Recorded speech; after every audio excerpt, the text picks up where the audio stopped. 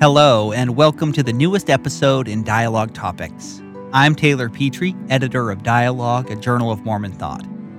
This season, we're talking about the history of LDS scholarship on specific themes, exploring a topic in depth, and to consider how Dialogue has been a forum for these important issues since its founding.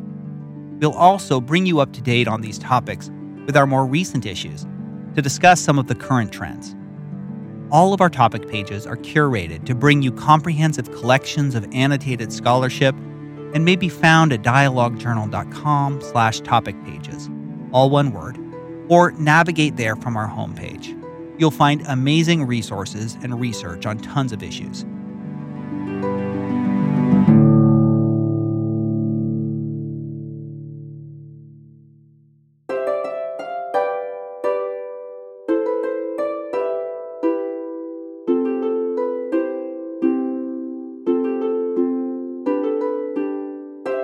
This month, we're looking at the history of scholarship on the Book of Abraham. And this is an exciting time in this field. The Joseph Smith Papers Project has published the manuscripts in critical edition. There are also a couple of new books, one by Terrell Givens with Brian Hogland, The Pearl of Greatest Price, and Dan Vogel, Book of Abraham Apologetics. But the story that I want to tell here is the history of scholarship as seen through the pages of Dialogue, including the foundational role that the journal played from the very beginning when the Joseph Smith papyri were rediscovered in the Metropolitan Museum of Art in New York City in 1967. This was a huge moment for Dialogue as the hub for open discussion of this groundbreaking new find. Imagine if we found the gold plates and then had a chance to study them and translate them, and it turned out that they didn't say anything like what the Book of Mormon says. That's basically what happened with the Book of Abraham in the 1960s when the papyri were discovered. Since then, the question of the relationship of the Joseph Smith Book of Abraham to these ancient documents has been a source of intense debate and has been used as a wedge to mediate the authenticity of Joseph Smith's prophetic calling and translation abilities.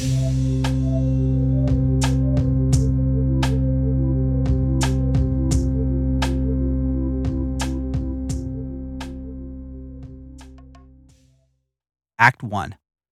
Discovery of the Joseph Smith Papyri. Unlike the Book of Mormon, Book of Moses, and Doctrine and Covenants 7, with the Book of Abraham, we actually have a unique feature that we can compare Smith's translation with the source text for the first time. This is true not only for the text, but also for Smith's interpretation of the three images, facsimiles 1, 2, and 3. Joseph Smith had purchased the authentic Egyptian papyri along with 4 mummies in 1835. This was a period of traveling exhibits and Egyptomania in American culture. So while it is a little remarkable, the fact that ancient mummies and papyri ended up in frontier Ohio wasn't totally strange. Smith was interested in translating the documents and almost immediately declared them to be records of the patriarchs Abraham and Joseph.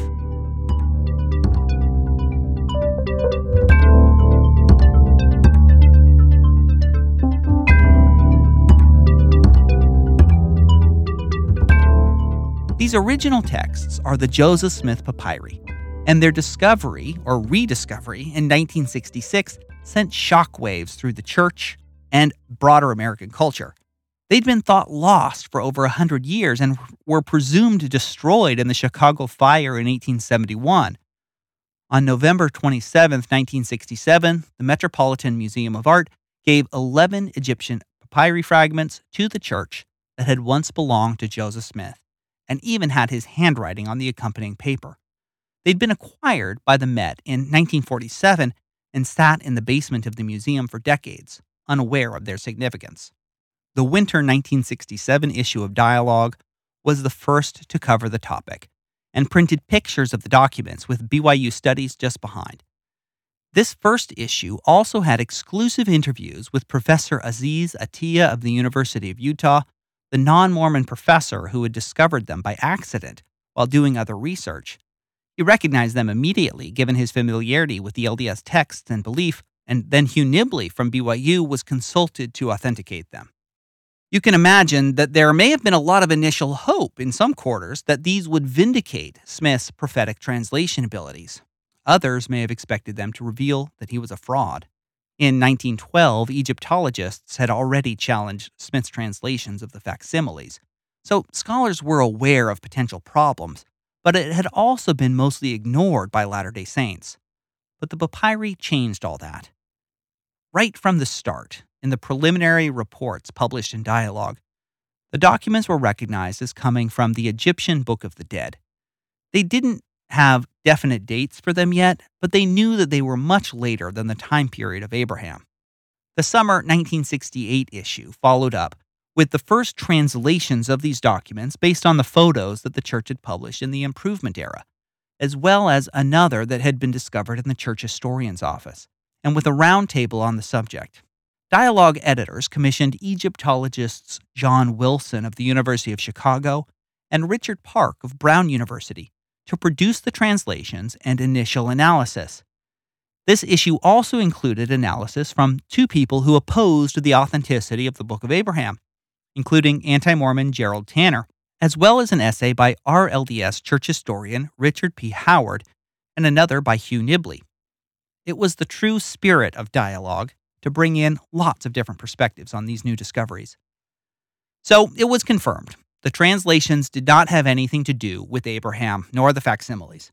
They pointed out that the documents were spells from the Book of the Dead belonging to an Egyptian woman and the Book of Breathings belonging to an Egyptian man, and dated them initially to 500 to 300 BCE, respectively, which was too early according to later analysis.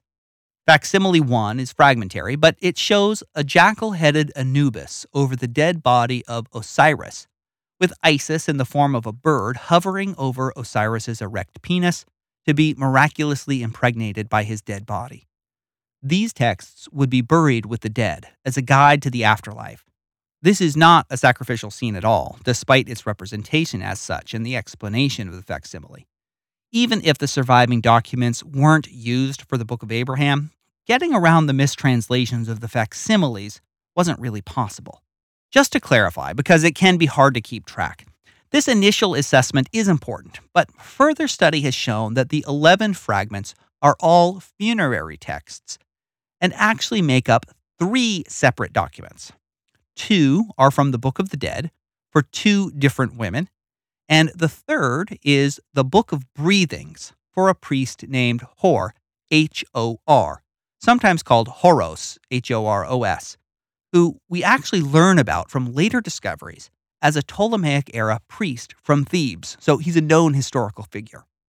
Now, all of this happened to coincide with another development in the 1960s. Joseph Smith and his close companions produced something called the Grammar and Alphabet of the Egyptian Language, which is actually multiple documents and contains the only copies of the facsimiles 2 and 3, which are now lost. Anyway, this project was their early attempt to develop a systematic translation of the papyri when they were copying down the Egyptian characters and assigning meanings to them.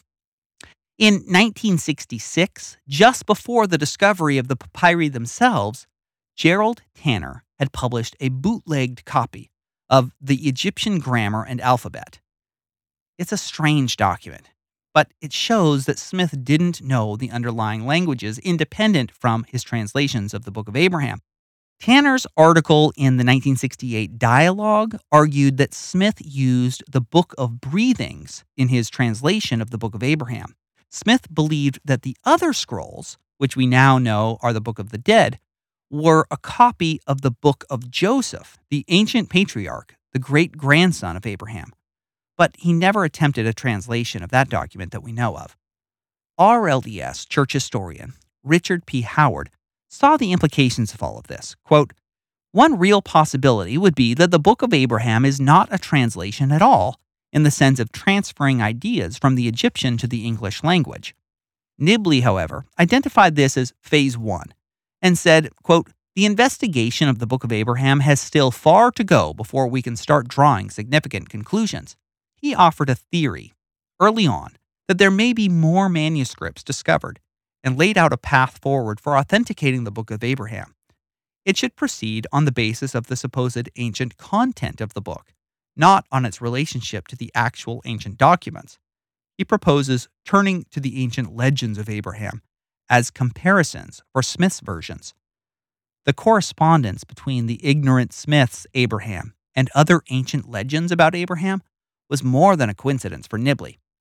He also attempts to draw some rather superficial parallels between the actual documents and the teachings of Smith, the Book of Abraham, and other LDS beliefs.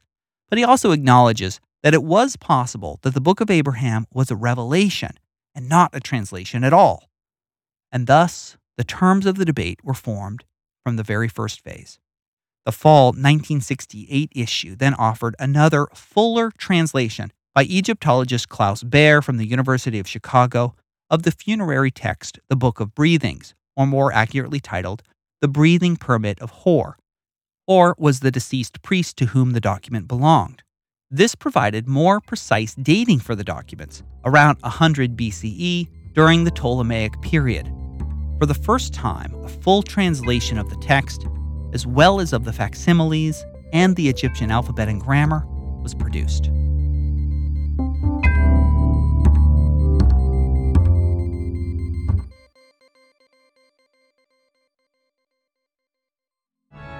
Beyond the Block, part of the Dialogue Podcast Network, is a weekly Come Follow Me podcast that centers the marginalized in Mormonism.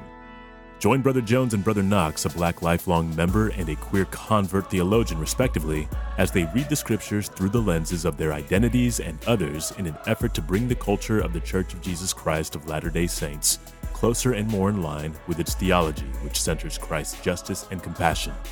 New episodes every Monday.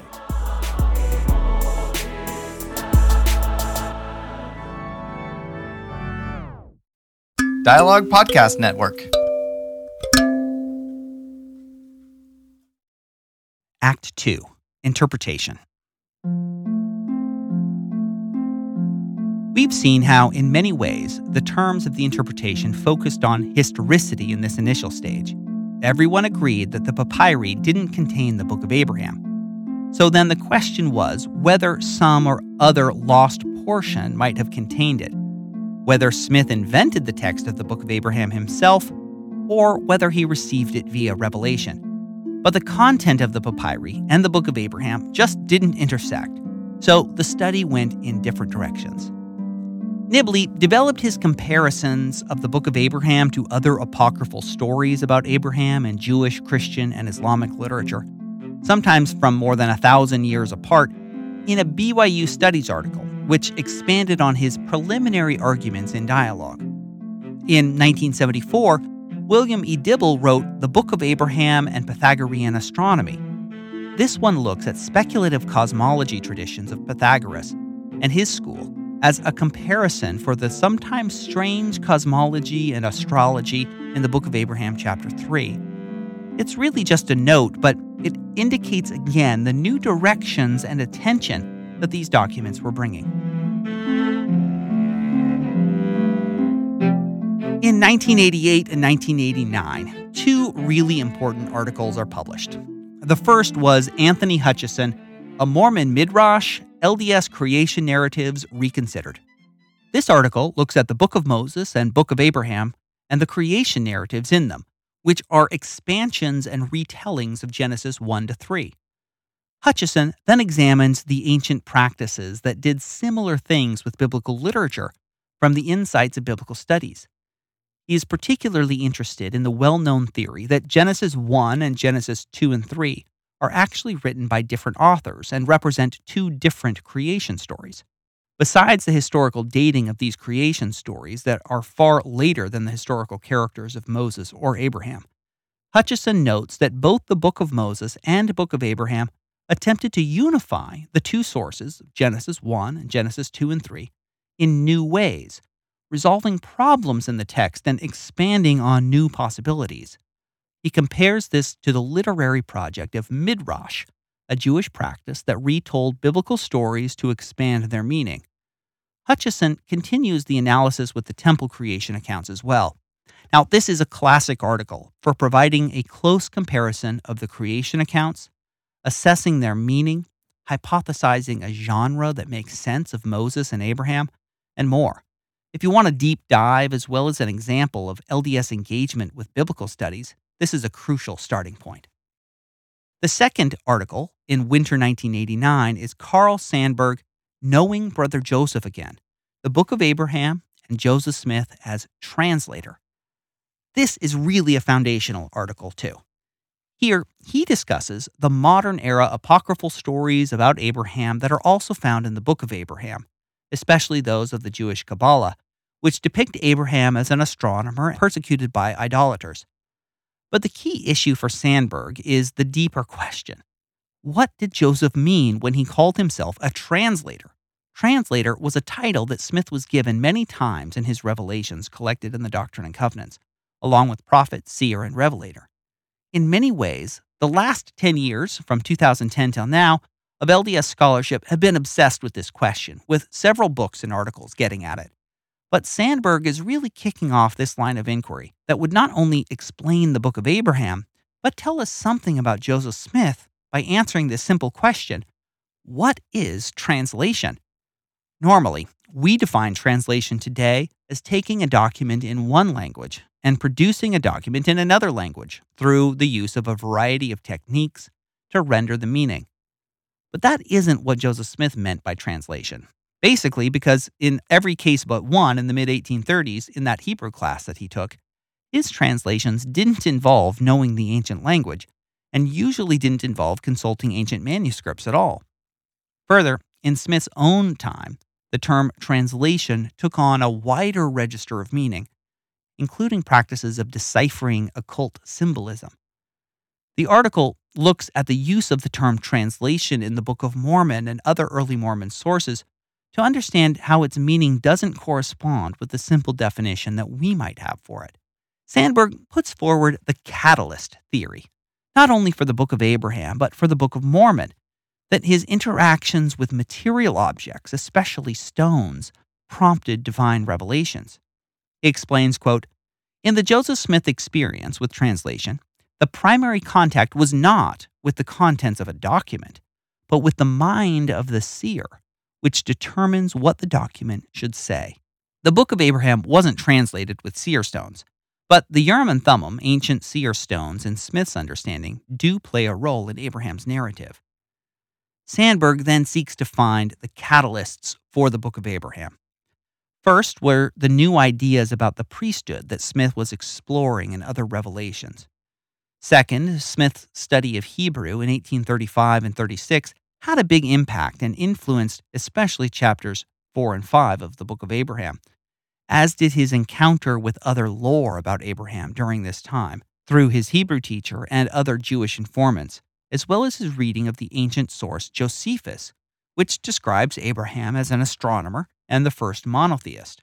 But for Sandburg, the mental and spiritual processes of translation still demand an explanation, and his theory, though not always cited, is a foundational one, that translation doesn't mean what we think it means. In 1990, there's a brief response to Sandburg's article by Milan D. Smith, Jr. That is the handwriting of Abraham.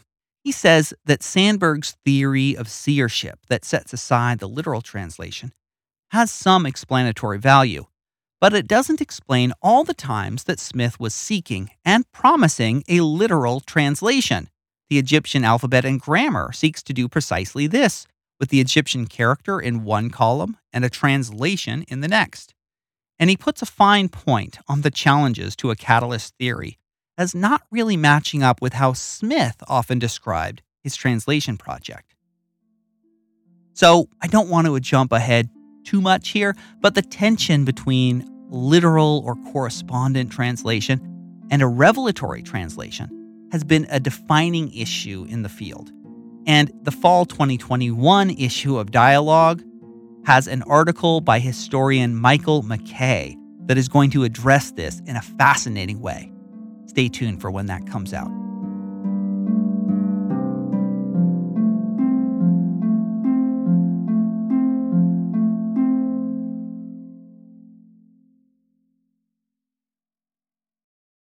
This is Linda Hoffman-Kimball of the Dialogue Foundation Board. This is Aaron Brown. I am Chris Kimball. My name is Dalen Amasimaku, board member of the Dialogue Foundation. For nearly 2 centuries, the Mormon tradition has produced a proud corpus of thought and culture. For the last 50 years, Dialogue, a journal of Mormon thought, has been the primary repository for the best of that tradition. As individuals have attempted to find new ways to be both Mormon and modern, Dialogue has provided the arena in which these conversations could take place. Dialogue's board of directors has made the decision to make all of the journal's content free the moment it is published. While we are fortunate to be in the position to make this transition, we are asking for your help so we can continue to do so for the next 50 years. Traditional readers can still subscribe to our quarterly print journal, but we also have a new donation model that allows readers to pledge a particular amount per month to support Dialogue's mission. Go to dialoguejournal.com/subscribe to pass along the gift of Dialogue's deep, thoughtful analysis to a new generation of readers. Thank you. Thank you. Thank you. Thank you.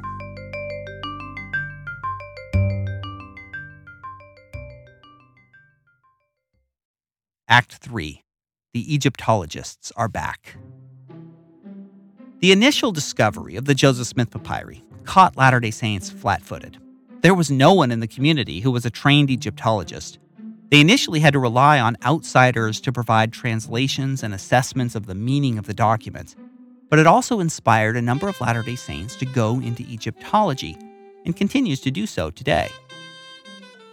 In the spring of 1995, Stephen Thompson wrote Egyptology and the Book of Abraham, which reviews the literature and debates that had become increasingly mired in apologetics. This article focuses on the facsimiles, which had become a really key place where we can compare Smith's translations of an actual document with those of the Egyptologists who know the language and culture that produced them. In particular, Michael Rhodes' short essay in the 1992 Encyclopedia of Mormonism contained the remarkable and false claim that, quote, the prophet's explanations of each of the facsimiles accord with present understanding of Egyptian religious practice. Thompson's article challenges this claim. He walks through a correct dating of the manuscripts, first of all, to the Ptolemaic period or Greco-Roman era.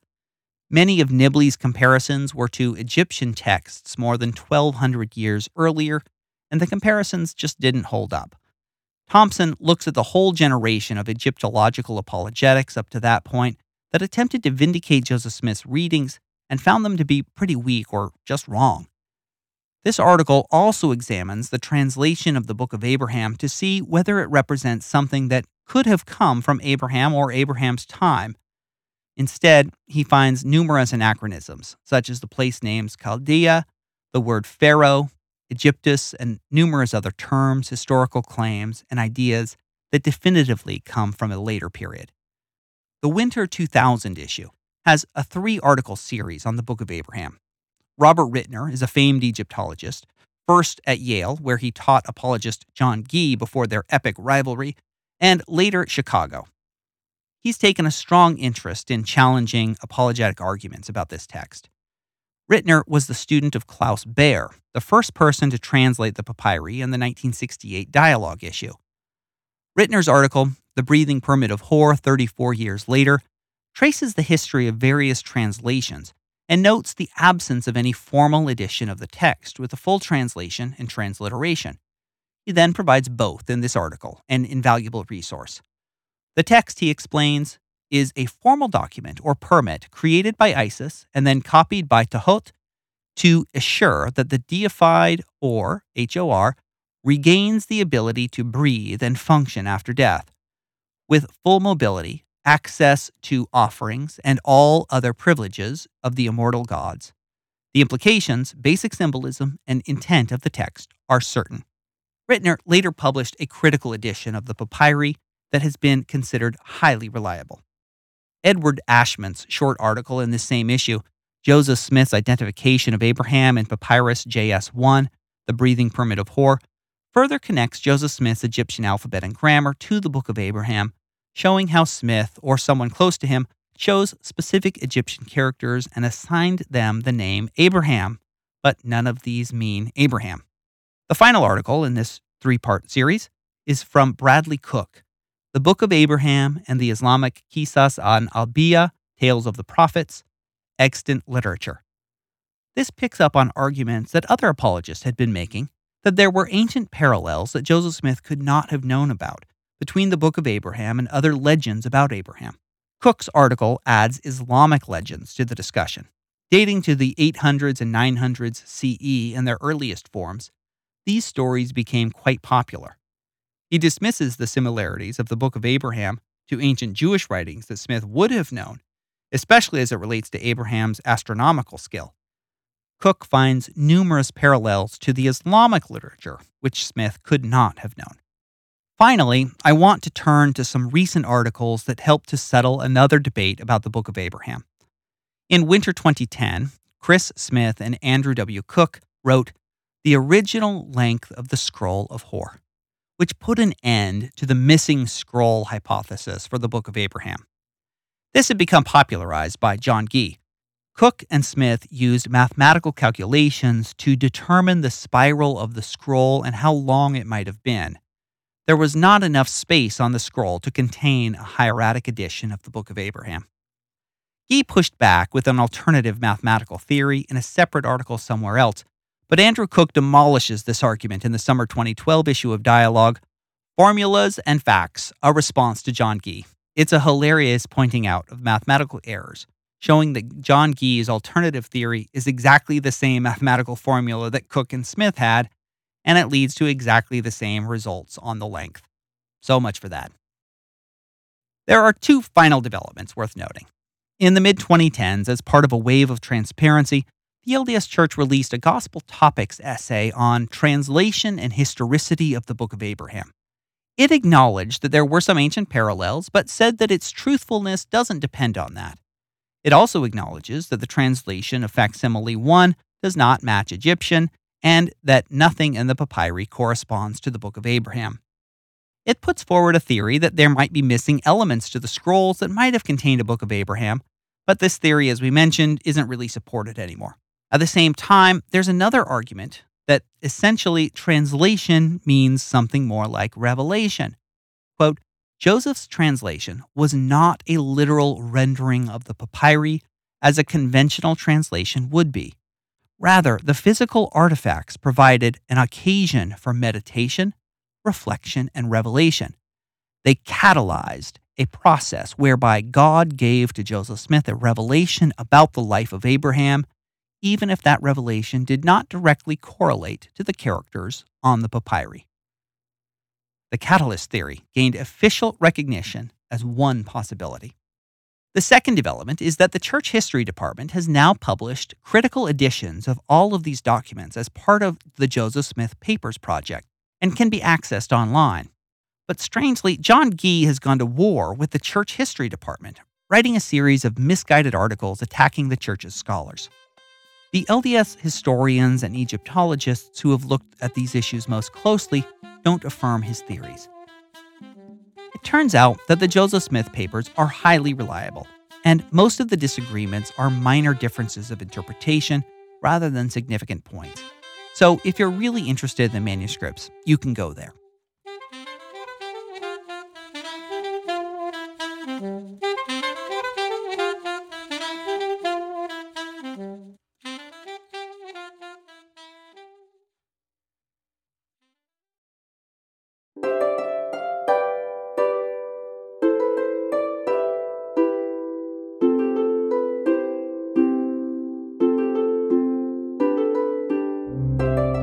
I learned a lot in preparing this episode. What's remarkable to me is how stable the debate has been for the past 50-plus years, focusing on historicity issues and attempting to provide some historical setting for the Book of Abraham, whether ancient or modern. Most of these major theories were laid out right from the beginning, though the missing scroll theory hasn't held up. Instead, we're left with the catalyst theory, that either produced a revelation of an authentically ancient Book of Abraham or a modern text of genuine religious value, or not.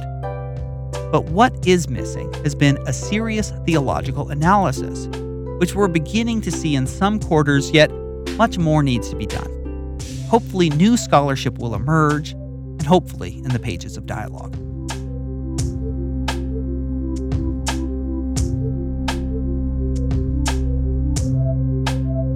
Thank you for taking this journey with me and for taking the journey through Dialogue Journal. and for all your support. If you want to subscribe or donate to Dialogue, you can do so at dialoguejournal.com/subscribe. This episode was written by me, with editing and music by Daniel Foster Smith. Our content manager is Emily Jensen. Our social media managers are Adam McLean and Calvin Burke. The Dialogue Journal podcast is produced by the Dialogue Foundation, a registered 501c3, with support from Mary Thieves. This show is part of the Dialogue Podcast Network, a collective of independent, interesting podcasts who promote thoughtful, respectful, and engaging inquiry and discussion of all aspects of the LDS tradition, thought, and arts and culture. Like The Foyer, where one or more distinguished guests will join Dr. Patrick Mason, Leonard Arrington Chair of Mormon Studies at Utah State University, for a thoughtful but informal conversation about Mormon history and culture. The Foyer is one of the newest members of the network. Check out all the shows at dialoguejournal.com/podcast network.